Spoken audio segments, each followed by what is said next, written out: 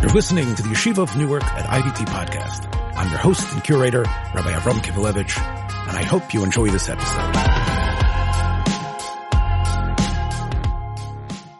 Shalom. So I'm here sitting in the sukkah of the Leonardo Plaza Hotel because I'm here in a very rowdy Leonardo Plaza Hotel, a Plaza Hotel that's rocking and rolling.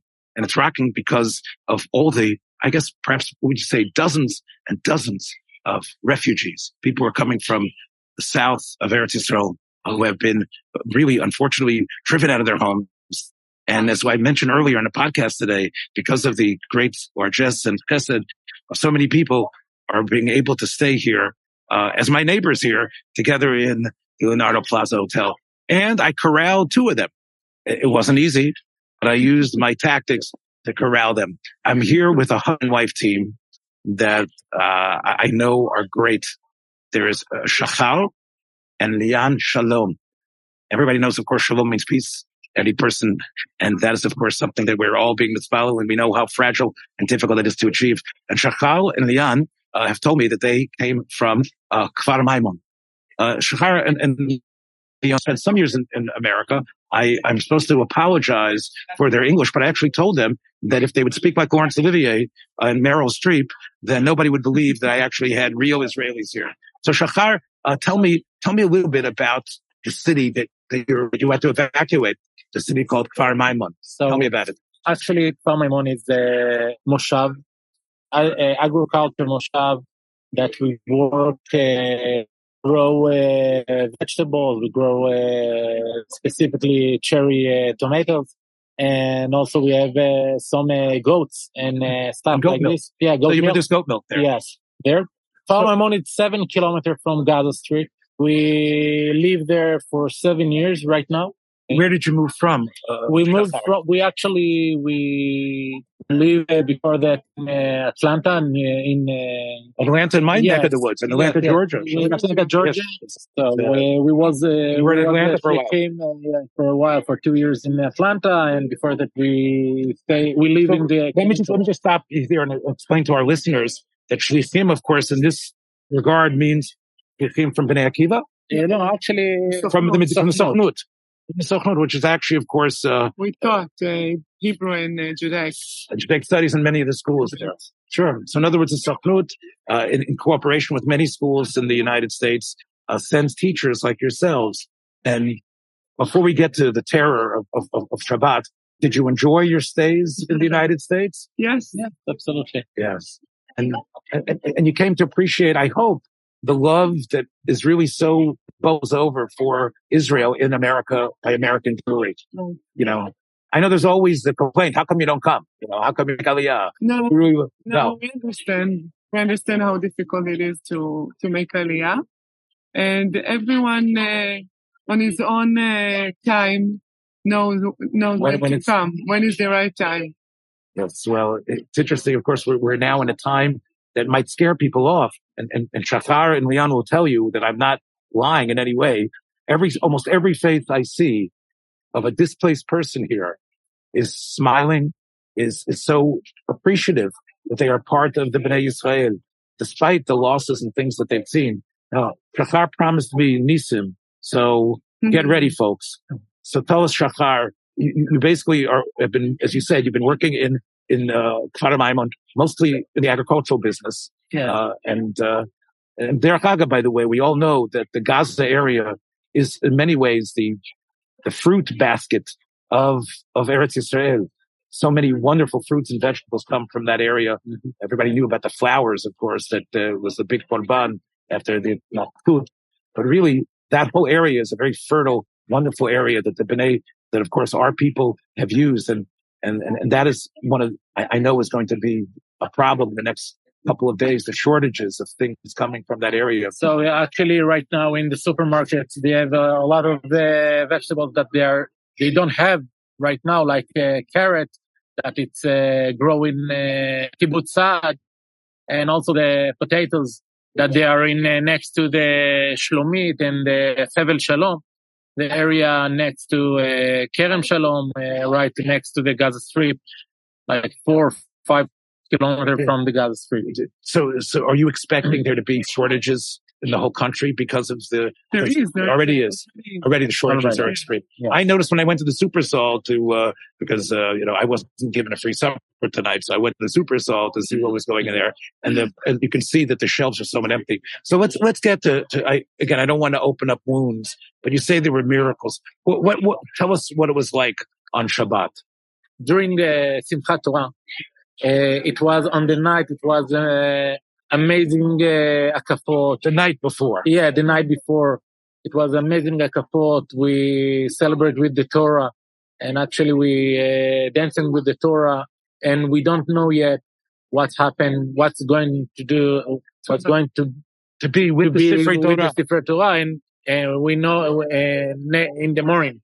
Usually we know before that it's going to be something is going to happen. That time it was like it's completely shocked. Yes, right. So what Shachar want to say that at the night we were celebrating, we didn't even have any sense at all. Any clue that something is going to happen. We didn't. I mean, usually when we know, we take the kids next to us. It was the window of the shelter and everything. And we don't know how many people live in Kfar Maimon. Something like 200 families. 200 families. Yeah. And most of them are like yourself. It's not the people who came from other places in order to settle that spot, in order to make sure that it's always going to be part of Eretz Yisrael. It's an old 60 years already. Yes. It's been there 60 years. Yes. So again, Friday night, it's simcha as usual. We know around 6:30 is when we heard the azakot all over the country. Yes. And then tell us what was going on. So at 6:30 in the morning, the rocket start to shoot on us. The Tseva Adom is the alarm. And we know that something happened. We don't know yet what happened. We call to the kids to the shelter. We stay in the shelter for a few minutes. And after that, we actually know we need to go to the street. Not that they don't have anything. We wait. I told to my wife, I'm going to check if I can go to Shachrit. And I saw some people from my moshav that they told me that right now we don't pray Shachrit together. Each of one of us need to go back to the house, and don't understand what's happened. And usually, if we have rockets, we don't stay at home. Understand? We go to the shop. So, but we hear, it's like after a few seconds, we hear helicopters in the sky, and we start to hear the vulcan of the helicopter. They shooting bullets from the helicopters. These were our helicopters, or these were Gaza? This was the IDF's helicopters. Yeah, that's the IDF helicopter. We start to hear the bullets from the helicopter, and we understand that something. It's not usual. It's not unusual.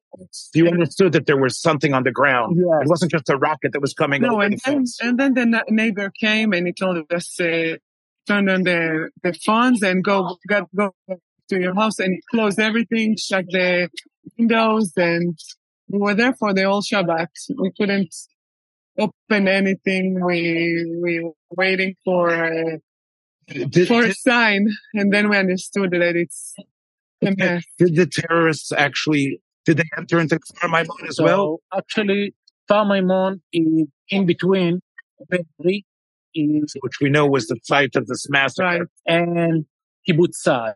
And actually, Be'eri, Alumim, and Kibbutz Saad, they are in one line, and we are like something like 2 kilometers in. And we know that all the terrorists, they were next to Kfar Maimon. They stay in the cemetery in Kfar Maimon. And we saw 2 helicopters that they came to the cemetery to engage them, engage them, and go down to put the soldiers down. Right. After a few minutes that we helicopters on the air, we saw that they go down, and the terrorists try to shoot on the helicopter. One of the helicopters, it tried to escape and tried to fly. So Shachar, you and Rian saw this helicopter attack? You saw this happening? Yeah. So in other words, I guess what you're trying to say is that had that helicopter been shot down, then the terrorists would have gone into Kfar Maimon. So actually, both of them, they tried to land in, but one of them, when he saw the terrorist, he go up. He pulled the helicopter up. And one of them, he tried to pull him up, but he had injured. They got hurt. The helicopter pilot himself was shot by the terrorists. Yes. So the helicopter is landing. You saw the helicopter crashed. It is not crashed, actually. All the soldiers came out. It was one of the miracles. They go outside from the helicopter, but the helicopter burned. After that, all the soldiers came out from the helicopter. They start to fight with the terrorists. And you were watching this. Yeah. Where were you watching this from? From the house. From the house. Because you could see it from your house. Yeah. You live so close to the cemetery that you could see that. Yeah. It was a war. Actually a war. It was a battle between the terrorists and the soldiers. And the soldiers. So they were the line of defense between the terrorists and the 200 families in Kfar Maimon. Yes. That was a miracle, because if the two helicopters they don't came, so actually the terrorists they would have come in and wreaked the same type of slaughter they wreaked everywhere else. So those helicopters that arrived were like Malachim Menamala. They're like Gabriel and Raphael that came down and made sure that Kfar Maimon, at least in terms of human lives, was spared. So there were no people killed in Kfar Maimon. One of the soldiers died on Kiddush Hashem. Died on Kiddush Hashem. He was a Mempei in Nachal. It was Sayeret Nachal. His father lives in Kfar Maimon. He got married and he lives in Tumi. And my son was in Nachal. My son served in Nachal, so I'm very proud of that group. But after the terrorists saw that how fiercely the city was defended by those those soldiers out of the helicopter, they decided not to attack Kfar Maimon. Oh, and they got cut. Some of them got cut. Terrorists were cut. Yes. They were in Kfar Maimon? They were on the fence. They were on the fence. Yeah. And who was it that was who was it? The security forces? From the Moshav. From the Moshav. In other words, some of the civilians from Moshav who had their own neshek. Right. We have kitat konenut. You know what it is? You have private defense, right? Yes. I'm sure everybody. Look, my son carries a gun. I'm sure everybody on the Moshav who's like an adult like Shachar, I'm sure carries a gun. So actually, we not carry the gun. You don't carry a gun. No. But there were some people armed in Kfar Maimon. Yes. So why have you been evacuated then? Because the whole area became to be a war area. Oh, because it's a war zone. Even the cities that were spared the horrors of your neighbors. No, but still there is some terrorists. Right, because they haven't been able to track all the tunnels. They're still coming out. Therefore, almost all of those families left. And how did you come to be here, my neighbor here in this Gaza hotel? How did that happen? Was there So some of the donors from United States, he donate rooms for all the people in Kfar Maimon to stay here during Shabbat. Not just Kfar Maimon.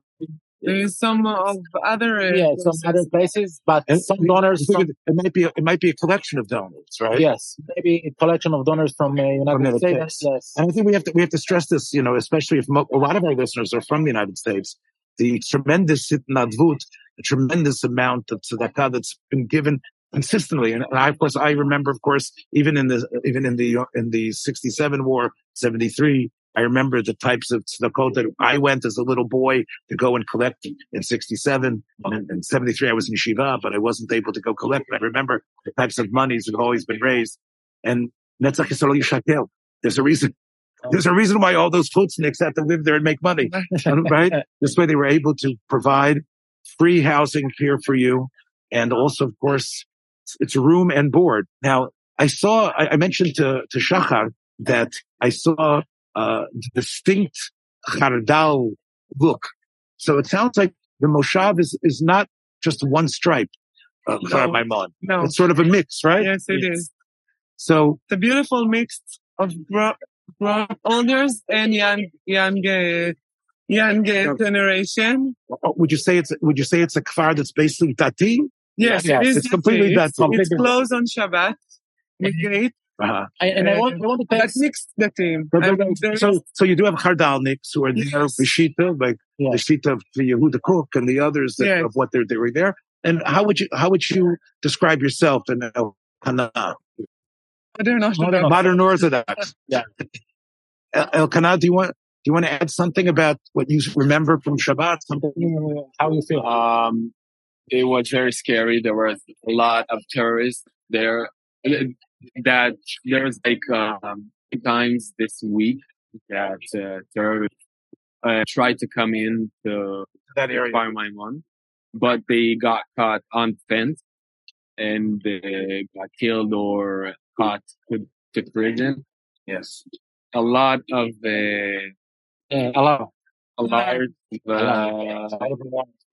yeah. How you protect yourself? Tell us how you protect yourself. Yes. You look like you're older. I'm 16. Oh, 16. So you still have about a year and a half or two. Yeah, but I'm in a military school. Wow. Yeah. Where is that? It's in yeah. Oh, it's exactly where my son lives. Oh, really? My son lives in Kiryat Gat, in Karmei Gat. Do you know what unit you're going to serve in, or that's going to be determined by someone else? It's not my decision, but you want to be in Sanfant? No. No. More than that. Yeah. What do you want to be? You want to be Sayeret Makal, Sayeret Dudavan, something like that. I have to say, by the way, I just want to interrupt you. As I was coming up here, I saw 3 blonde girls who told me they had just visited their father on the base, and he's from the Duvani. I don't know if you know who I'm talking about. They gone to see him today, and so I know that is one of the most unique and the highest echelon of divisions. Yeah, the Dudvanim. What does Dudvanim do? What they have a couple things, areas that they involved in. Yes, go undercover and go into. In other words, they might disguise themselves. Disguise. You're not gonna get away with it though. You look too Ashkenazi. They have a lot of Ashkenazim in there. Yes. Yeah. They don't look like Arabs, but they have some techniques that they can. So basically, you're ready to fight. You're ready to fight. Yeah. Yes. His mother is not ready. Yes. Yeah. But you knew he was a descendant of the school. Well, his father. It's my father, but it was because my uncle, my brother, my mom's brother, he was he also went to commander of all the area of that district. So Leon, here what we have here, Leon's brother is the commander of that whole area, which is now, there's hundreds of thousands of troops there.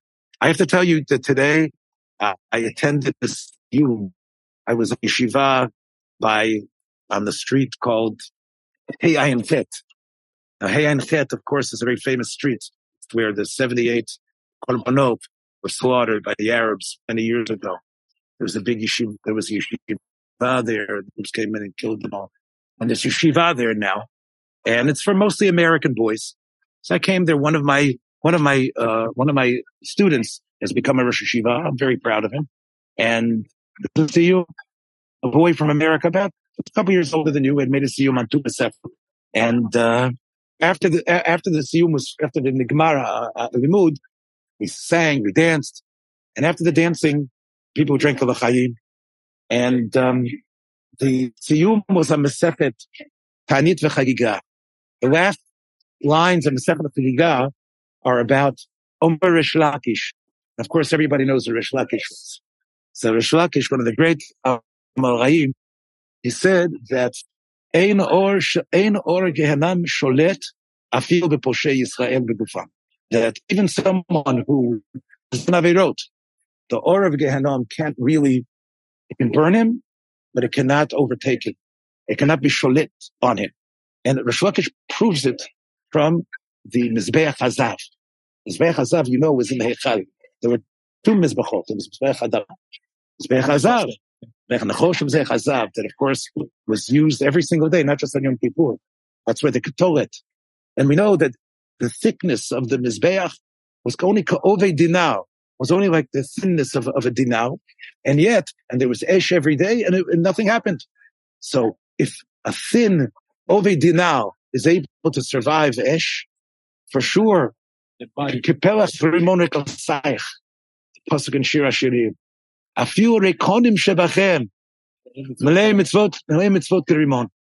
So that's what the Messiah said. But I said, we just heard those words. I said, I want everyone to know that even no matter who the Chayalim are, that first of all, they are tzaddikim. And no matter what their lives were, they are Malei Mitzvot Kirimon, and the Or of Gehennom, which was unleashed. If anyone wants to know what the Or of Gehennom was, that was what's on Shabbat. The type of Ritzichot, the type of Rigot, it wasn't just rockets. It was the fire of hellish, terrible beings. That was the Or of Gehennom. And I said, it can't be Sholet Aleim. And I said, we have to mitpalel for them.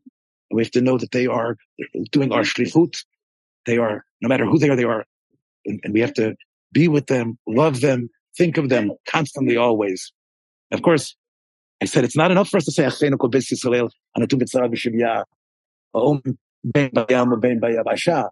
We have to be people like people under, and people like those helicopter fighters that saved your lives, and those are the nisim that you saw. It's something. Hopefully, that we'll have this orders to live up to it. All right. I want to thank the Shalom family. Oseh Shalom b'mromav. You know, the Huyaseh Shalom. And Shalom has been brought to us. And I've brought Shalom family to you. All those people in your field, write out the check, boys and girls. The soldiers need a tremendous amount. They're running out of food, running out of munitions. And the people who have faced, as we heard, shortages are coming. And it's the tefillot books and all those counts and all that bar mitzvah money and bat mitzvah money that it can be now put in very, very use. See you next time, okay? Thanks, everybody. Thank you so much for listening to this episode. I hope you liked what you heard. If you did, please take a moment to share this or any of the many episodes available on our platform with friends in order to help grow our community. Until next time, Shalom.